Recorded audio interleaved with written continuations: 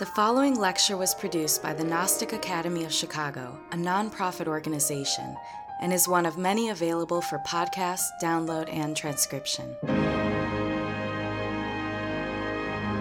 You can visit chicagognosis.org to find courses, articles, scriptures, commentaries, and other valuable resources that address a wide variety of spiritual subjects, interests, and needs. Through the generous support of listeners like you, the Gnostic Academy of Chicago has produced online courses, lectures, and articles freely available worldwide. If you have benefited from this knowledge, help humanity through making a tax-deductible donation at chicagognosis.org. If you are interested in attending the Gnostic Academy of Chicago in person, you may view our online class schedule and freely register at meetup.com/chicagognosis. The Chicagoland Gnostic Academy provides humanity with the necessary means for transforming suffering and acquiring personal knowledge of the divine. With this purpose in mind, we now begin the lecture. May all beings be happy.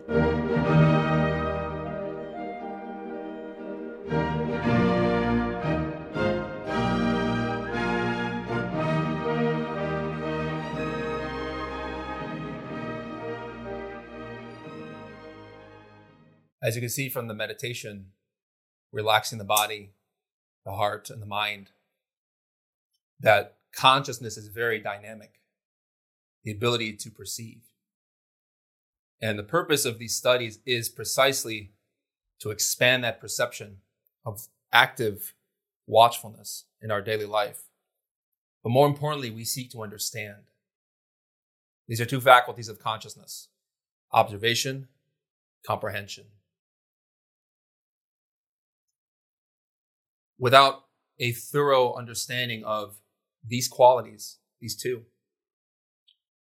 it is impossible to really know ourselves in the full depths of our potential.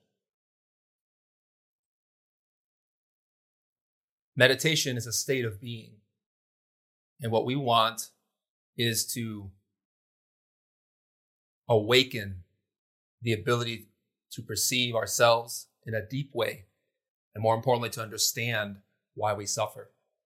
Everything we do is to comprehend the roots of pain, so that by understanding them, by working practically on those roots, we change our life.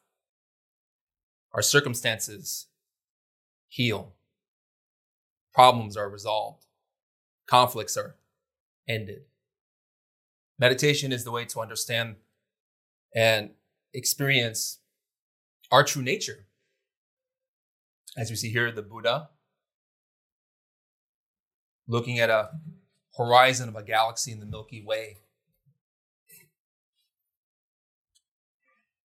Buddhadhatu means seed of the Buddha, and Buddha means awakened one, to perceive.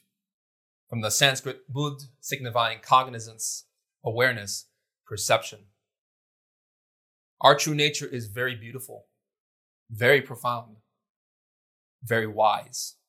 However, our Buddha nature is trapped. Our ability to see life clearly as it is conditioned. We have elements like pride, anger, fear, lust, hatred, gluttony. Whatever sins or defects religions speak of, we have that in abundance. And these elements trap the beauty of what we are and what we can become.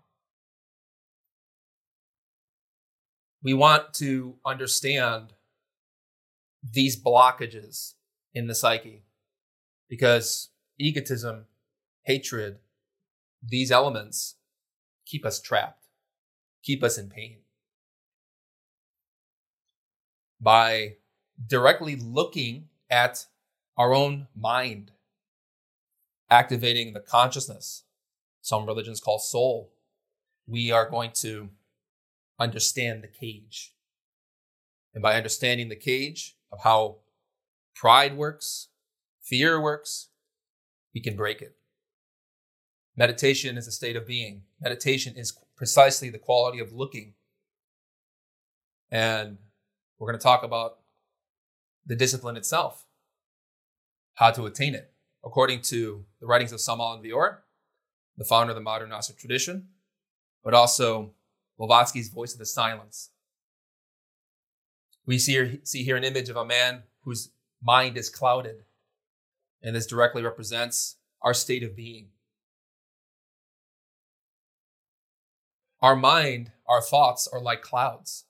If you've watched in that meditation practice at the state of the mind, we have associative thoughts, memories, daydreams, fantasies.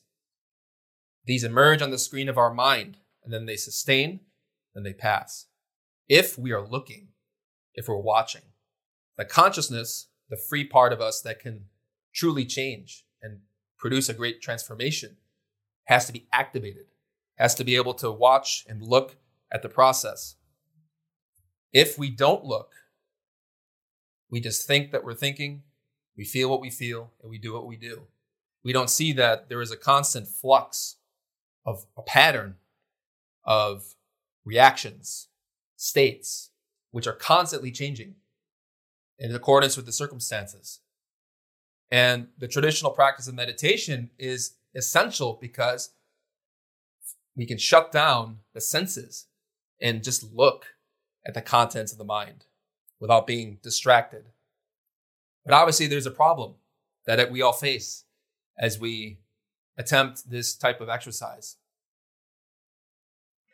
We see that we think too much. The mind chatters. The mind wanders. We're never present looking at what we're doing, where we are, how we got here. And this obscures the knowledge that we need to change.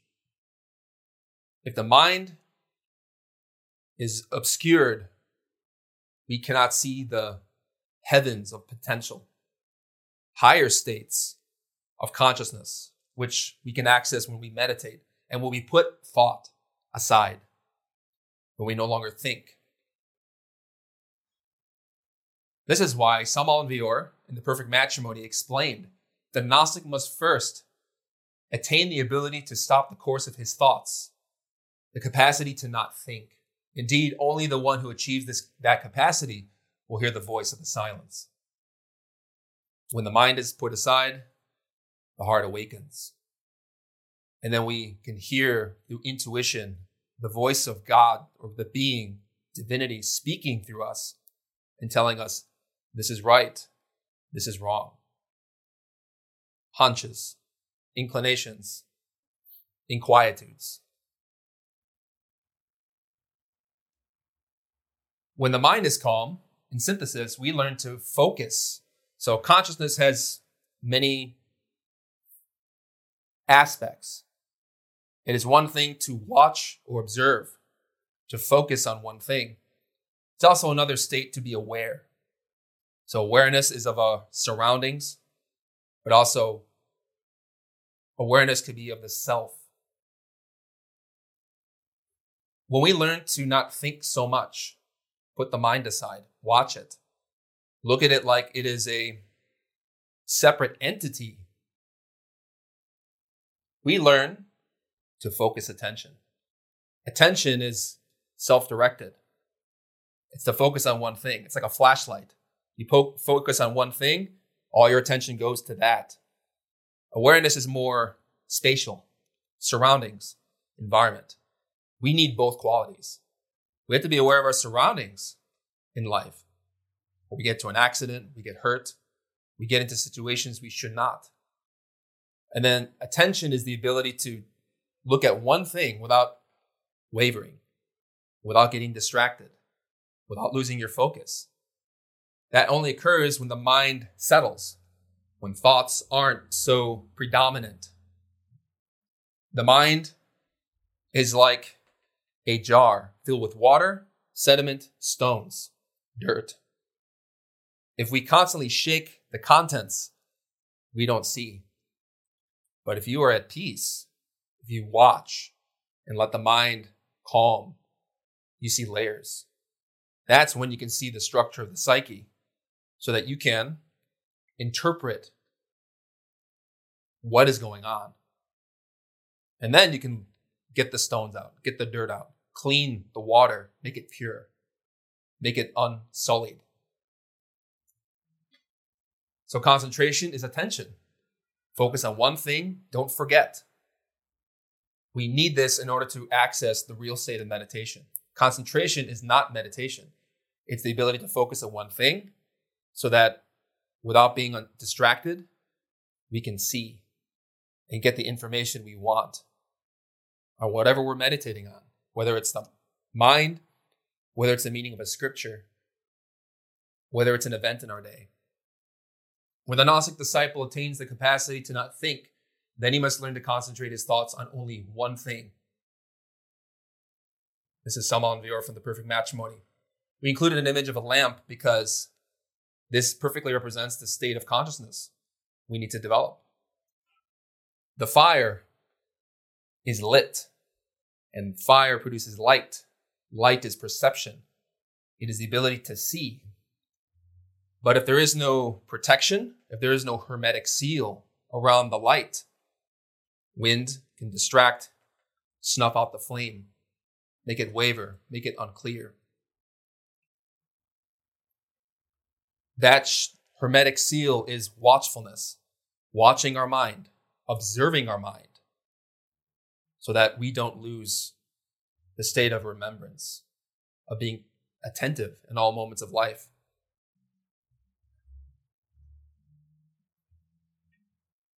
The voice of the silence emphasizes that we must not be distracted. We must learn to pay attention in all moments of life. And that we have to protect light, watchfulness. We must not be invested in the senses. Meaning, you're watching, you're observing, you're being aware of your environment, you're observing your mind, you're observing yourself. And you don't give your energy to this situation, to this problem, to this conflict, to this person. You have a sense of separation. You're sealed. You're like a hermit. You're in solitude, even amongst people. It's a psychological state. And in that way, no matter how attractive life is, how pleasant it is, how unpleasant it is, you maintain temperance. You are serene. You are calm. Doesn't mean that you don't feel or don't think. It means that you're watching all of it and you're observing. You're gathering data. You're calm. Before the soul can hear, the image, man, has to become as deaf to roarings as to whispers, to cries of bellowing elephants as to the silvery buzzing of the golden firefly. No matter how intense the impressions of life are, we have to be patient, watch, observe. No matter how subtle a distraction might be, or how obvious, how intense, we watch. It is in this way that we remember our true nature, who is divinity. We call it the being. We call it the innermost. Some people call it God. And so this scripture teaches remembrance of the divine, the sacred, the consciousness that knows how to look and to understand the depth of any phenomenon. Remembrance is a state in which we don't forget we're paying attention, that we're here and now. We're observing the body, our mind, our heart, our states. In this way, by that constant watchfulness and the remembrance of the state of different superior qualities like compassion, patience, love, we remember the state of divinity. This is why Blavatsky wrote in The Voice of the Silence, before the soul can comprehend and may remember, she must unto the silent speaker be united, just as the form to which the clay is modeled is first united with the potter's mind. That silent speaker is the being, the divine, who speaks through intuitions in the heart about how to act in life, what to do. We have a problem. We want to think it through. The mind plans, orchestrates, debates, but it doesn't understand what to do. It's a different quality. Intuition in the heart, knowing directly without having to think, is a superior quality. In fact, the heart can guide the mind in appropriate behavior so that we don't have conflicts. We don't struggle. This is what it means to be united with the potter's mind, because divinity, our true spiritual nature, guides us through hunches and inquietudes, the quality of our heart. But we have to learn to put the mind aside, as we've been saying. As we develop that state, we enter what is actual meditation. Meditation, as we said, is a state of being. It's a state of perception, a way of knowing. And as we sit to first silence the mind, relax, calm the heart, concentrate on one thing without being distracted, suddenly, as we're entering a state of sleepfulness, the threshold between waking and dreaming, suddenly images emerge. You may see a scene like in a dream, a vision. You might see a landscape, people, situations, circumstances. It's a new state of consciousness. And the experience can end as quickly as it emerges. Suddenly we get shocked. We wake up. We found that we suddenly entered the dreaming state in which we're perceiving with new senses. That sense is called imagination. Doesn't mean fantasy, something that's not real. Obviously, fantasy, daydreams, negative thoughts are perceptions, but of the negative qualities of ourselves. They're not the consciousness. There is the superior quality of seeing without reacting. And that's the difference. Positive imagination, negative imagination. Negative imagination just happens. You may have anger, resentment, and then you fantasize, daydream about getting revenge. Obviously, that's not what we're talking about. Superior imagination is when the mind is still, the heart is still, and then in the lake of the consciousness, images from the divine enter, and we experience the truth. That is real meditation. But it is a different quality from our common states, which is why we have to train in developing that persistently. Finally, the last step is contemplation. It's one thing to perceive through your imagination superior states of experiences. Sometimes we call them astral projections, higher states of being, awakened dreams, lucid dreams. The fourth state refers to when the consciousness is totally free of conditions and in turn can reunite, experience divinity. This can only occur when there is no self. There is no fear, no pride, no anger, no lust, no vanity. We have to put self at the door, leave it there. And the consciousness stripped of all falsehood can unite like a spark to a flame, the real state of the truth. People call God, divinity, the being, consciousness. We call that samadhi. It means ecstasy. Ecstasy from the Latin extatio means to stand outside yourself, in which your old ways of being are gone, and there is only the truth. The fourth step is contemplation, ecstasy or samadhi. This is the state of turiya, perfect clairvoyance. So the term clairvoyance comes from French, clairvoyance, which means clear vision. This is just a fancy term for imagination. Looking, observing, seeing non-physical imagery. It is a type of seeing that is not clouded or obscured. And this is why when we study meditation, we have to study not only just concentration, awareness, attention, or watchfulness, mindfulness. We have to understand the nature or the qualities of seeing, of imagination, whether it's positive or negative. Real, true, perfect imagination is the ability to focus on one thing, to see and identify an object, quality of mind, an experience, to see it for what it is without any type of filter. It's like seeing through, again, back to the analogy of the jar. When the jar of our mind with its sediment and rocks is settled, you can see the layers when you're calm. Real imagination is like pure water.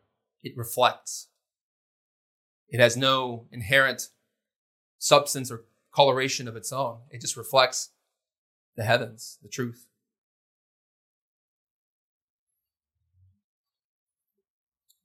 This is why Samael Aun Weor, in his book on sexology, The Basis of Endocrinology and Criminology, stated, for the wise, to imagine is to see. Imagination is the translucence of the soul. Translucence is the key word. No dirt, no mud, no impurity. Mind, consciousness, clean. No anger, no hatred, no fear. It is awake. It is brilliant. It has a luminous character. It is patient. It is kind. It is forbearing. It knows how to look at any distressful situation and not to be identified or to be overwhelmed by it, to feel maybe reactions or conflicts. You can see without being disturbed, without being frustrated. This is the clearness of the soul, which we develop through exercises of imagination. Because in the beginning, obviously, our imagination, to take an image and try to see it in your mind, is difficult. So with imagination exercises, we want to be able to see in our mind. If I tell you to imagine an apple, you can see it, right? But it may not have color and depth. We may not be able to sustain it, to hold on to it, to focus. But that can develop with practice. We take an object, we imagine it, we try to see it, sustain it. Concentration, you focus on that object you want to see, you develop it in your imagination. You try to perceive it in your mind, hold it there. That ability to focus and to see it is what expands consciousness. Concentration and imagination open the doorway to knowing the heights of divinity, as we see in the Tree of Life. Study of Kabbalah, the map of our multidimensional being. So the voice of the silence that Blavatsky explains emphasizes these points. We want to understand our true nature, our inner spirit, what we call God, the being.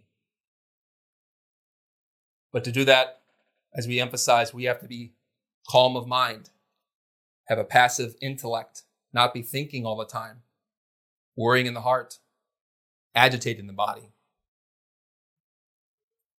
This is why this scripture states, the pupil must regain the child state he has lost ere the first sound can fall upon his ear. That state of watchfulness, of observation, of remembrance of self is a state of innocence, purity of mind. We're watching ourselves, we're mindful, and we don't assume anything. We just look. We don't have to think about, I am this person with this appearance, this name, this culture, these tastes, this race, this religion. We put that aside. We watch like we don't know. And that active looking gives you new information about who we really are. It's a state of innocence, purity, novelty.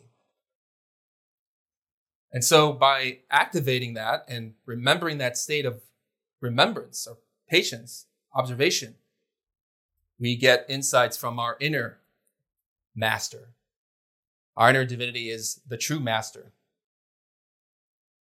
the real guru, the real teacher, who can guide us whether in meditation or dreams about how to live our lives more effectively. The light from the one master, the one unfading golden light of spirit, shoots its effulgent beams on the disciple from the very first. Its rays thread through the thick, dark clouds of matter. That matter is our mind. It is the density of the intellect. It is the heaviness of negative emotion. That jar with its contents of sediment and impurity keeps us in darkness, not knowing why we suffer and how to change, what we can do. The mind is a form of matter, but not physical matter. It's a form of energy. It's a form of perception, but not physical. It is related to what we call the tree of life, this map of the universe outside of us, but also the universe inside. And these 10 spheres represent, in its verticality, states of matter, energy, and perception, from the most spiritual and divine above, the most rare, subtle, and pure, to the most dense. We're in the bottom sphere, Malkut, which in Hebrew means kingdom. It's our body. But likewise, these higher states can relate to our emotions and our mind, which are a form of matter, which we experience when we dream, which are different states of dimensionality and experience.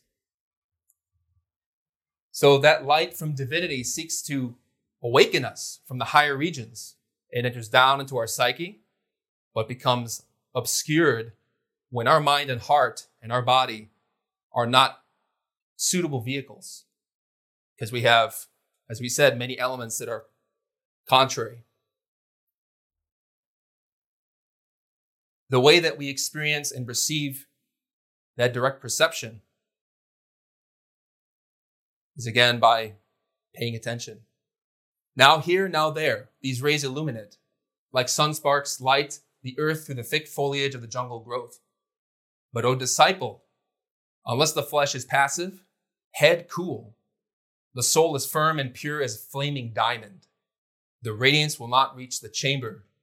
Its sunlight will not warm the heart. Nor will the mystic sounds of the Akashic heights reach the ear, however eager at the initial stage. The mind must be calm. The consciousness must be strong, must be elaborated, strengthened. And in that way, we can have mystical experiences, visions and dreams, visions and meditation. We can hear mystical sounds in our meditations. We see and perceive things, but not with physical senses, spiritual senses. But we have to prepare our heart, as we see here with the sacred image of Jesus, who, with the thorns of his will and enduring the pain of hardship in life, awakens the flame of compassion and divine love. So what are the stages of meditation, according to the voice of the silence? Yama niyama, which is restraint in observance, or restraint and precept. Yama niyama relate to how we conduct our consciousness in daily life, in our jobs, in our careers, with our families, with our loved ones. How do we behave? What do we do in relation to our coworkers, our friends? Do we give in to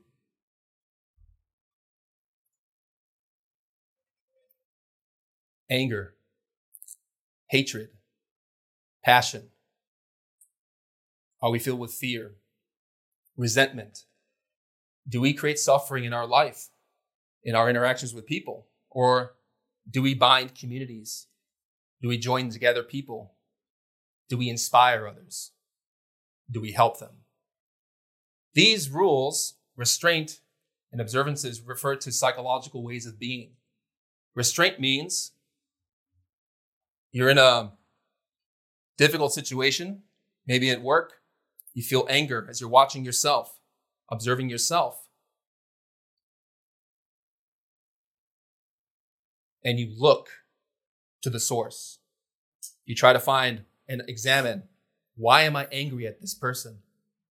Why do I have resentment to this individual? And restraint is while looking at it, you don't feed that anger. You don't give it what it wants. Physically, restraint is one thing, to not speak words of aggression. But more importantly, it's a state of mind. Even if we don't say anything, we may have resentment in our heart and in our thoughts. We have to restrain even that in the most subtle depths of our being. It's good, obviously, like religions teach. Do not lie. Do not steal. Do not kill. Do not take intoxicants. Do not lust. Do not covet. These things on a physical level help keep societies bound together and functioning. But more importantly, these are mental precepts. These are psychological states of being, restraining in your mind and not wishing harm on anyone, not stealing people's time, their energy, their attention, and not harboring resentment. Niyama means precept. Be compassionate, love thy neighbor, understand others, sacrifice, generosity. The voice of the silence hints at these two. Unless thou hearest, thou canst not see. Unless thou seest, thou canst not hear. To hear and see this is the second stage. So in the beginning of any meditative study, we hear about the need to work on pride, anger, negative emotions, fear, elements which create suffering for ourselves and for others, behaviors which are harmful. We hear this knowledge and we receive it so that by practicing it, we can see in ourselves the truth of this. But also, if we don't see from our practical life how these precepts, these ethical stipulations are necessary, we won't understand the teaching, whether of any religion. We call this ethical discipline. Ethics help to settle the mind so that by seeing in ourselves what compassion is, what patience is, we learn to hear the voice of the silence, our inner divinity. These are probably the most difficult aspects of meditation to master. Ethics, being a good person. Because if we're filled with all sorts of negativity, we can't focus and meditate. We're too agitated. We're in too much pain. We feel remorse. We've hurt someone. We've hurt ourselves. We feel shame. We feel remorse. We cannot see clearly or understand the root of our problem if we invest all our energy in conditions of mind. But once we learn to settle the psyche, we learn to begin preparing for actual meditation. So if we're calm of mind and heart, if we enact a strong ethical discipline in our lives, we learn to calm the body. The body becomes a receptive vehicle to sit still for an hour, 2 hours, however long we need, so that we can shut the senses down and become more aware of our mind. Asana is posture, how we sit. You don't need to enter meditation in full lotus, half lotus. Instead, You can adopt any posture. You can even be lying down. If you're able to maintain your attention, your awareness, but you're able to relax. When your body is calm, you can sit in the style of Maitreya Buddha in an upright chair. You're able to, again, relax the body, put it in its place, and forget about it. You want to forget the body. Meditation is not about struggling with the body. That's why in the beginning, we need a posture that's conducive to our practice. You can get drowsy, but also pay attention. You don't forget what you're doing. If you fall asleep, you're too comfortable. Choose another posture. And then when the body is calm and settled, the spine is relaxed, you have no tension in yourself, you can begin to work with energy. Now, the important thing with pranayama, with energy work, is that the consciousness needs fuel. So going back to the image of the lantern with the lamp and the fire, the light cannot exist without fire. If we don't have energy in our mind, our heart, our body, because we waste it in negative ways of being, we won't be able to have the strength of consciousness to work. No fuel in the car, no light, you can't see. Now, that's why ethics are essential. Don't give your energy to the mind, to ego, selfishness, because that energy we need to restrain and take and give to our real conscious nature. So pranayama means to yoke energy, to harness energy. Prana, which is the life force of our body. We have it in the air that we breathe, but also in our physical body through our energies, our creative energies. Yama means to restrain. And pranayama is traditionally known as breath work. You can use interchangeable nostril breathing. You can visualize energy circulating from the base of the spine to the mind and then to the heart. You work with these energetic channels in the body, but also our spiritual internal psyche as well, so that when those energies are circulating in you, you have a connection. You have power. You're able to pay attention and concentrate and focus and not get distracted. This is why the voice of the silence states, when the disciple sees and hears, and when he smells and tastes, eyes closed, ears shut, with mouth and nostrils stopped, when the four senses blend and are ready to pass into the fifth, that of the inner touch, then into the stages of the fourth, he hath passed on. So what does it mean to see and hear, smell and taste, with eyes closed and ears shut? These are psychological senses. It doesn't refer to sensations in the body. It refers to subtle energies which flow through us as we've relaxed. That's why we have to be calm of body. When the body is calm, you can start to sense energy. You can direct it willingly to your purpose. And therefore, the four senses blend, meaning your inner psyche, your senses of the spirit are integrated.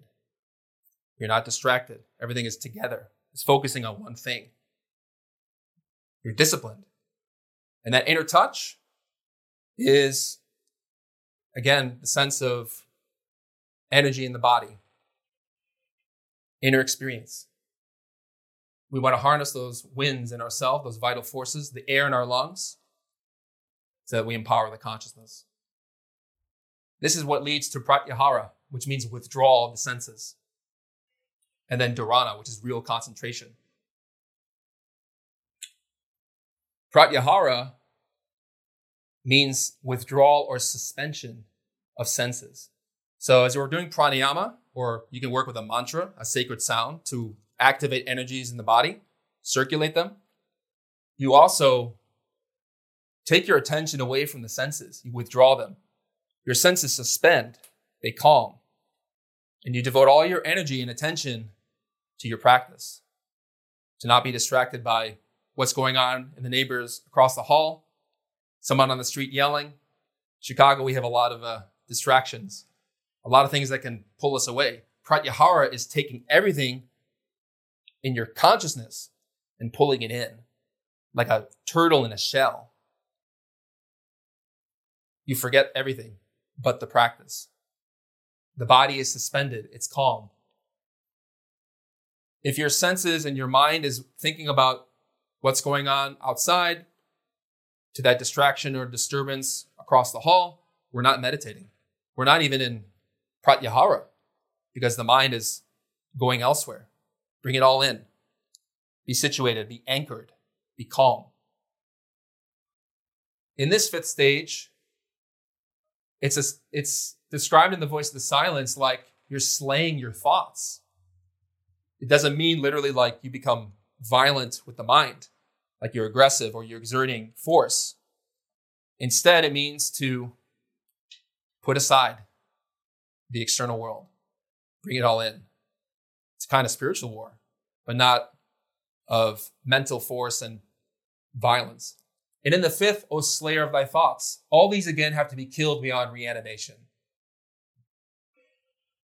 Again, if the thoughts are elsewhere, we can't concentrate.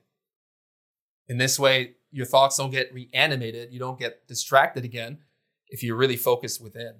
If you're doing the pranayama, and especially that energy can help you withdraw from the senses. You go completely inside, like you're going into a temple. That temple is your heart, your psychology. And we want divinity to officiate. But this is how we get there. Withhold thy mind from all external objects, all external sights. Withhold internal images, lest on thy soul light a dark shadow they should cast. Thou art now in dharana, the sixth stage, concentration. This is very interesting. Withhold thy mind from all external objects. He explained this, all external sights. They also state, the scripture states, withhold internal images. So you may notice as you're going inside of yourself, suddenly you see images from your own mind.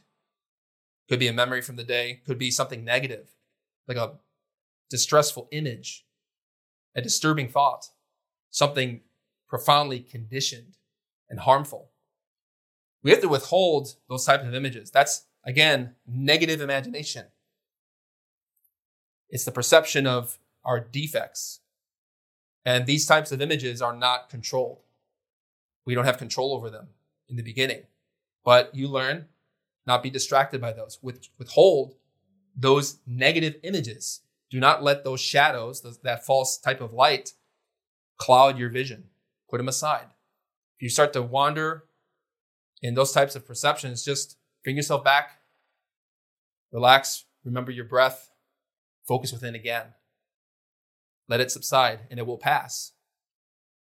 In this way, we enter concentration when we can, by not being distracted by anything, we can now give our full attention to whatever we want to meditate on. This is where real meditation begins. Real meditation is when, again, you're so concentrated that you don't forget what you're doing. There are stages of this, as you see on this poster in the back, which is available as a poster, but also it's visible in every single Tibetan Buddhist monastery in the world. It is called the 9 Stages of Meditative Concentration. It's a very beautiful graphic, very deep, very profound. It depicts states of concentration from the most basic below, from the very beginnings of a wild mind to the top, which is a fully liberated mind. You see an elephant running away from a monk. That elephant is the mind. Our thoughts, our distractions, the pains in the body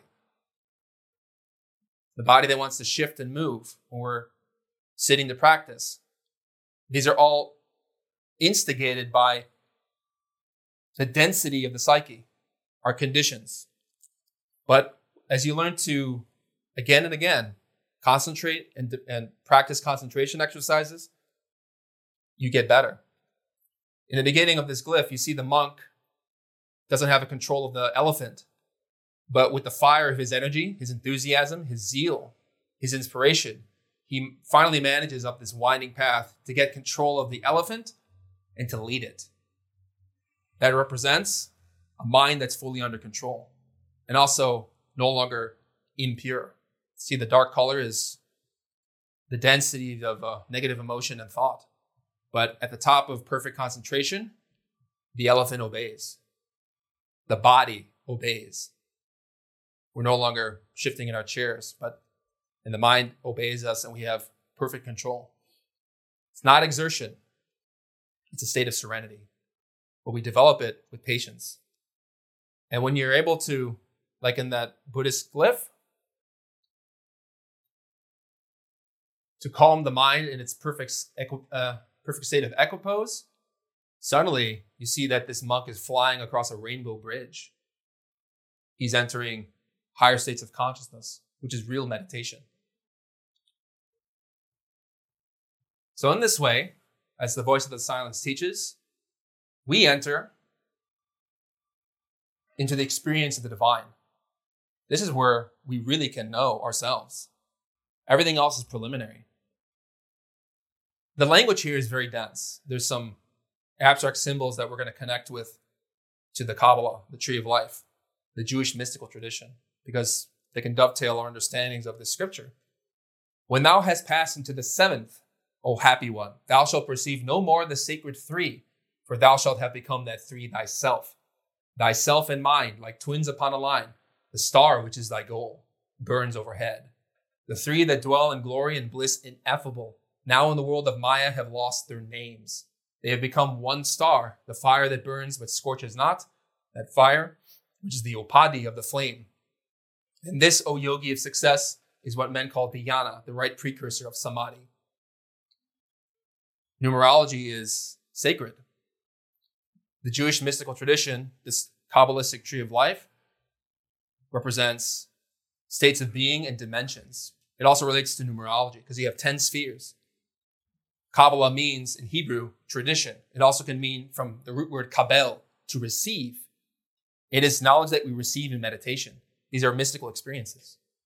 So what is that three that the voice of the silence mentions? It's this top trinity, which some religions have called Father, Son, Holy Spirit, Brahma, Vishnu, Shiva, or in Hebrew, Keter, Hokmah, Binah. Osiris, Horus, Isis. Different religions can be mapped on this glyph. They represent forces, states of being, pure states of consciousness. If you're really deep in meditation, you learn to access higher regions of being, not merely our thoughts and feelings or energy, or even our will. We go beyond to spirit, the heights of who we are. And beyond this top trinity is really the origin of all things. Some people call it the absolute. The Buddhists call it the illuminating void, the emptiness in which there is no self, but only pure divine being. There's no condition, there's no illusion. It is a state of happiness and liberation. That star which shines overhead is what we call the Ein Sof in Hebrew. So the Ein Sof is described in the Jewish mystical tradition as the synthesis of who we are, our real identity. It is like a star of light that shines in the void of abstract, absolute potential, space. That star is our real being. And that Ein Sof is really the goal of meditation, to go to our root synthesis of who we are, what we are in our depth. These states of consciousness are a form of bliss. They are a form of happiness, which is sacred and eternal, the real identity of who we are. And we seek to access it through meditation to understand our true nature. And in this way, we enter what is called samadhi, divine experience, mystical experience. We put aside the terrestrial self and enter the spiritual self. And now thyself is lost in self. Thyself unto thyself merged in that self from which thou didst first radiate. Where is thy individuality, Lanu, disciple? Where the Lanu himself? It is the spark lost in the fire, the drop within the ocean, the ever-present ray become the all and the eternal radiance. And now, Lanu, thou art the doer and the witness, the radiator and the radiation, light and the sound and the light. This language is very abstract, but very beautiful. Again, we included this image of the tree of life because this is the map of the universe, states of consciousness, ways of being. This glyph with its 10 spheres represents manifested existence. These are states that are in our universe, which are very profound, or qualities that we can access here and now. But the source, which is the absolute, is a unmanifested reality. It is the cosmic space from which all existence and being emerges. It is like an ocean. It is a form of darkness to our senses, but it is real light to the spirit. It is light that it was never created, but eternal, beyond the universes, beyond even gods. And so, with this type of mystical experience, the consciousness, like a spark, gets lost in the ocean or the flame, like a bonfire. And so the drop becomes the ocean. We no longer have an individual identity, but the identity of the being, which is pure and eternal. No individual self, but the cosmic consciousness, which is totally radiant and pure. And this is light in the sound, sound in the light. It's a form of perception, but also sound in the sense that it is the great word, which, according to the Bible, in the beginning was the Word was with God, and the Word was God, according to the book of John. The Gnostics call this truth Christ, Christos, the fire of divinity, who is an energy and a state of being that can manifest in any individual who is properly prepared. If you want to learn more about meditation, we highly recommend visiting Gloria Publishing's website, studying a course called Meditation Essentials. It'll teach you all about, especially this glyph in the back, about the stages of serenity, how to concentrate, focus, begin your meditative discipline. We also have 2 courses on our website, Gnostic Meditation and Sufi Principles of Meditation, which go into a lot more detail about each step. So today we spoke in synthesis, but if you study these courses, you'll get a very practical guide into each stage of the way in terms of meditating, understanding ourselves. At this point, I invite you to ask questions. Sure. So at one point you mentioned that negative imagination, which you also call fantasy, is just something that kind of happens to us. I could see that in that, maybe I get distracted and suddenly my mind is going into all these things that I'm worrying about, which I didn't willfully choose. But I think also I can willingly choose to fantasize or imagine something negative as well. So I feel like, is that correct, that it can be both voluntary and something that happens mechanically, unconsciously to us? And I also want to ask about positive imagination.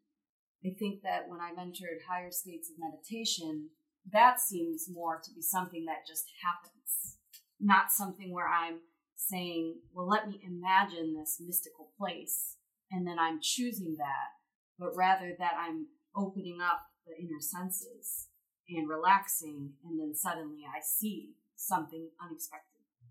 And how do we distinguish if this is something that's a negative imagination or a positive imagination? It has to do with relativity, where we're at in our practice.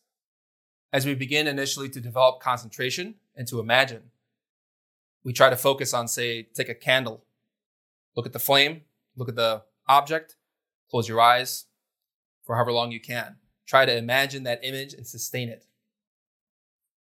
In the beginning of our practice, we find that it's difficult to project that image at will and to sustain it, especially to see color and depth. And oftentimes the mind will try to come in and correct, will fantasize. No, this is what the candle should look like. It should look like this. It should look like that. And that often happens to us involuntarily in the beginning, especially as we see it's involuntary because as we're trying to establish the initial degrees of imagination and concentration, we find that the mind interferes. As you're learning to watch yourself and as we observe the state of mind in our daily life and when we meditate, we find that a lot of things just happen to us. These are usually the contents of our own mind, our own psyche, which, in trying to be kind and compassionate, we see anger and resentment, and that it has its own forms of imagination, its own thoughts, its own desires, its own will. And that's an initial state of conflict for us in the beginning, especially because we see that we are not in command of our kingdom, which is Malkut, in the tree of life, the body. We're not even in control of our mind. And so that can be distressing, especially in the beginning, but with persistence, we overcome that. We become fully rounded as we practice and gain more experience. With experience, we begin to distinguish that there are superior states of consciousness which eventually come to us seemingly involuntarily.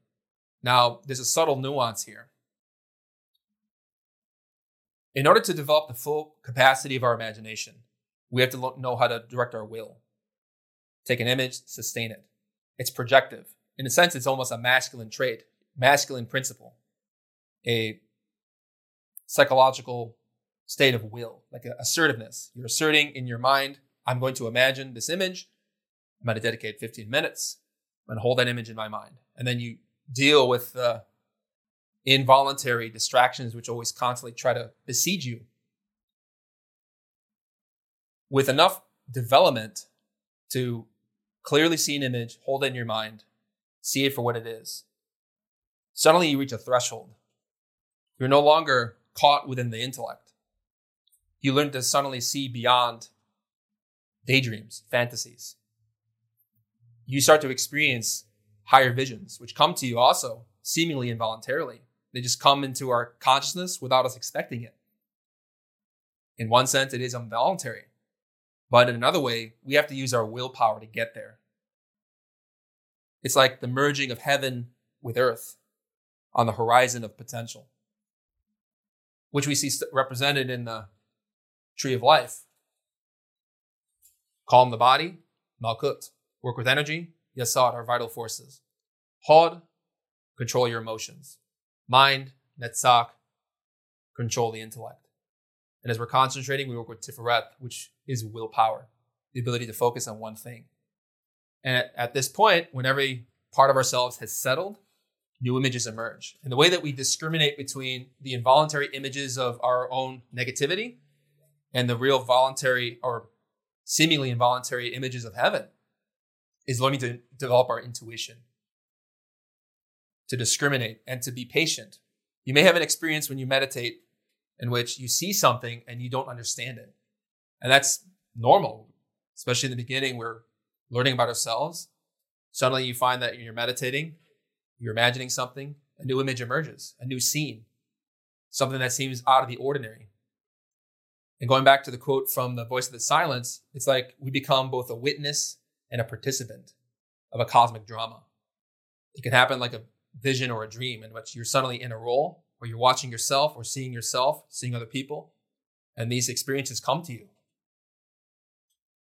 In a sense, they might seem both involuntary, but to get to those higher visions, we have to stabilize the consciousness.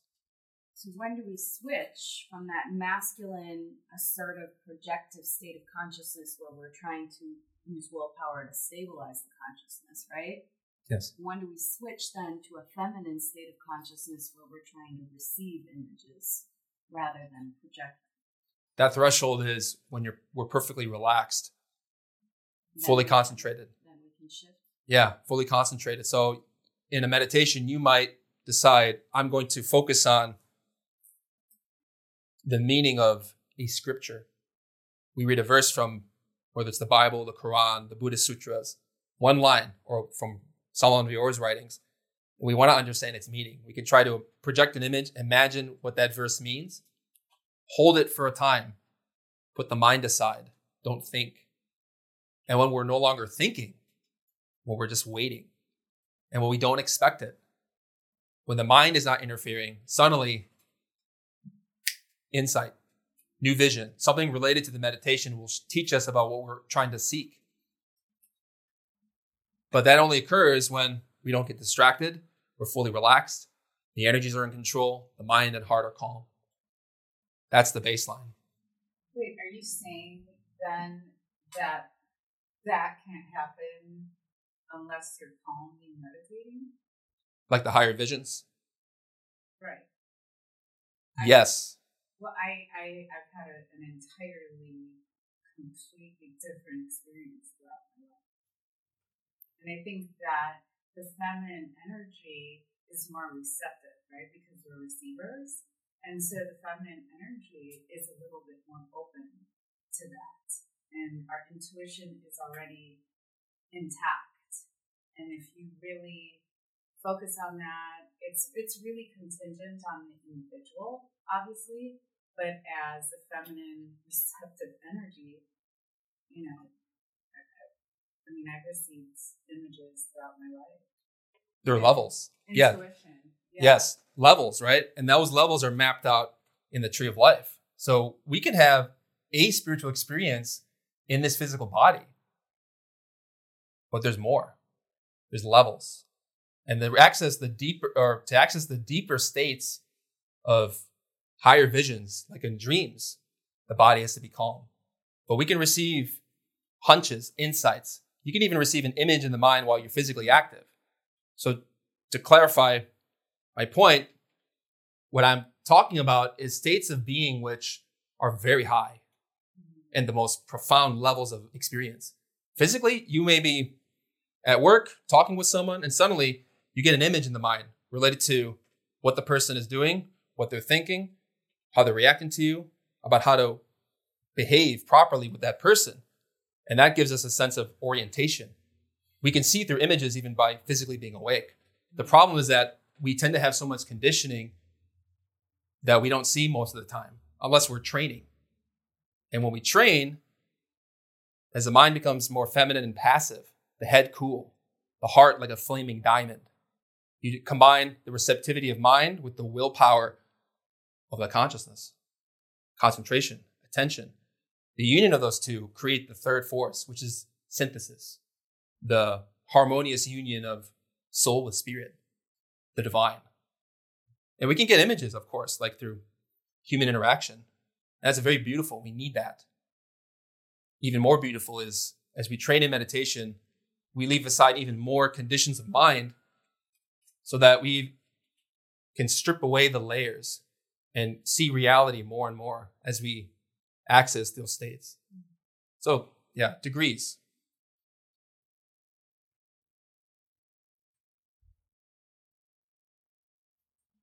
Sure. Question about pranayama and energy control.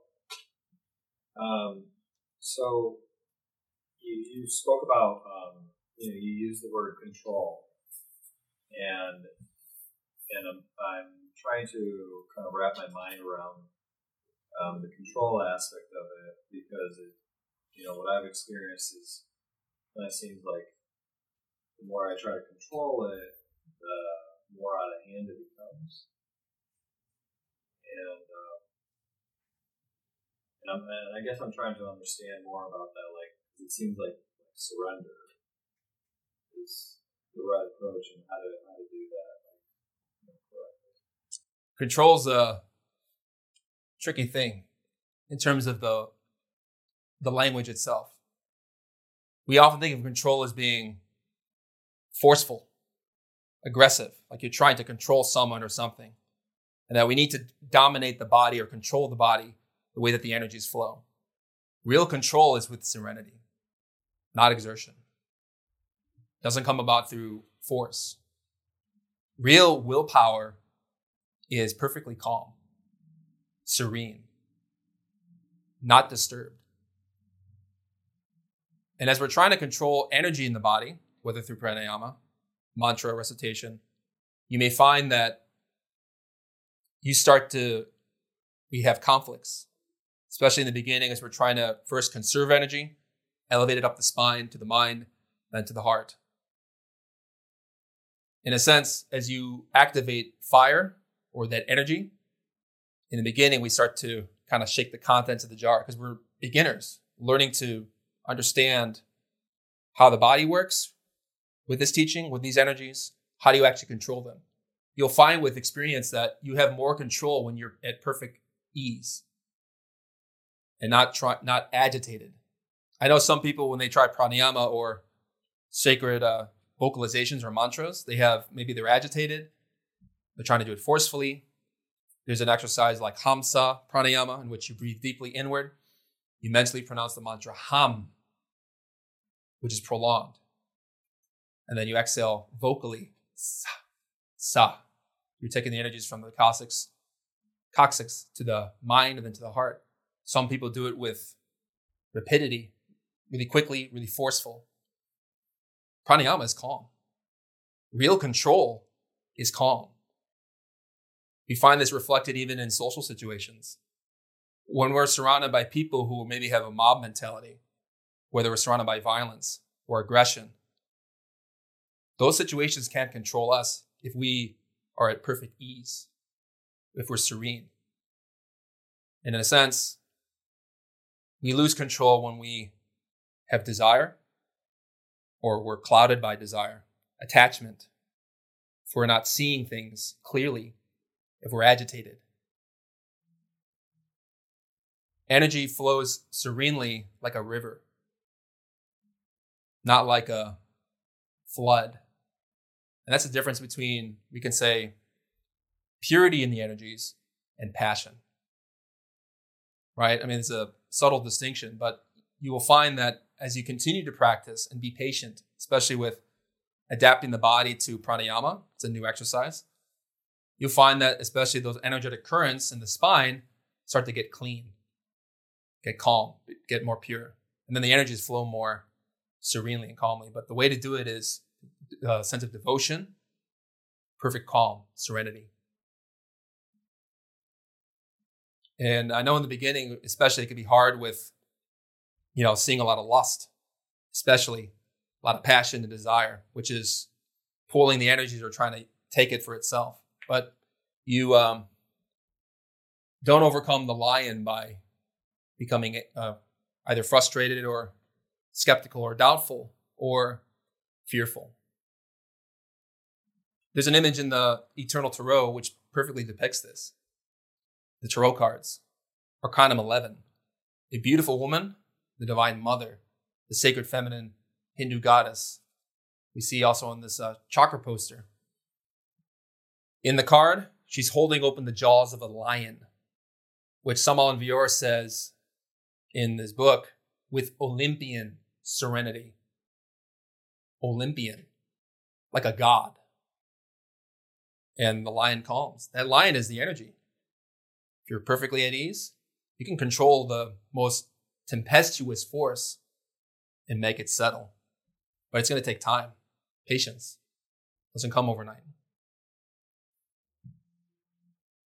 Something that I've read a bunch of times, and I've heard you say it, I've heard Gorian say it, is like after you raise the energy, then you direct it to your heart. And I've been having this question for a while of directing it, and I also with that part not too certain about the flow of it going then into the heart. It just doesn't seem to actually have that direction. It seems like it's from something like it doesn't, I guess what I'm trying to say is what I experience is it flows up and then out, and then it seems like there's a different current that goes into the heart that I do feel, but not always, only when I'm focusing on it. And I was wondering if you could clarify that, if there's any sort of logistical logic to it. I know some people, when they're practicing hamsa pranayama especially, they may have different sensations, not merely just physical, but psychological, where you sense like the energies in the beginning are untamed, like the elephant in the glyph of the Buddhist murals. And that energy does tend, in most people, to flow from inside to out. My recommendation is, if you feel like you're stuck, like as you're trying to do this practice and you feel that like your energies are not going from the mind to the heart as you're elevating it upward, I would suggest don't even pay attention to whatever the thought is or the sensations of an energetic and psychic type.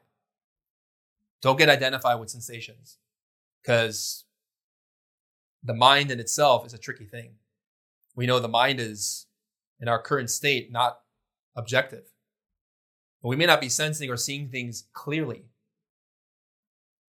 If you're doing Hamsa, I would pray. Practice is really effective as we pray to our inner Divine Mother Kundalini, and ask her, you be the one who guide this energy. And just do the breathing, inhale, mentally mantralize,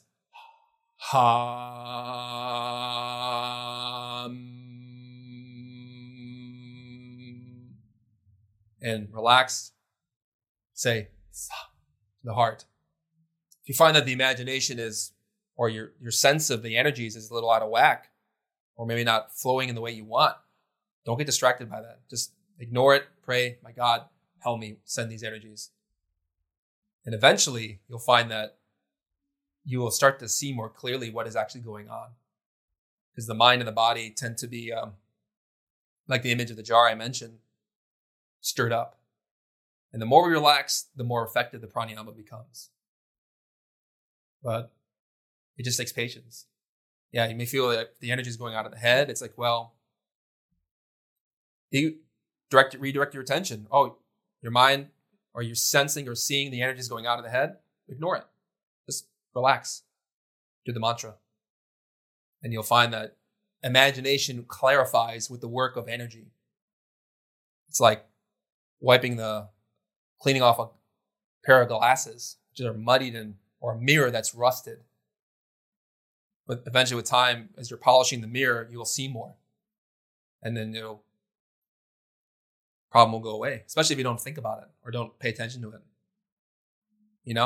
Problems go away without trying to solve it. Like, oh, the energy is going out, but let it go. Ignore. Pray. Do the mantra. Your Divine Mother knows how to handle the energies. She is the wisdom of God. She is the eternal feminine who can command the lion of the creative energy. And with peace from Mount Olympus. Again, this tree of life is like a mountain symbolized in all religions. We can get help. We need her. So rely on her. Follow your intuition. Be patient with yourself. And invoke her.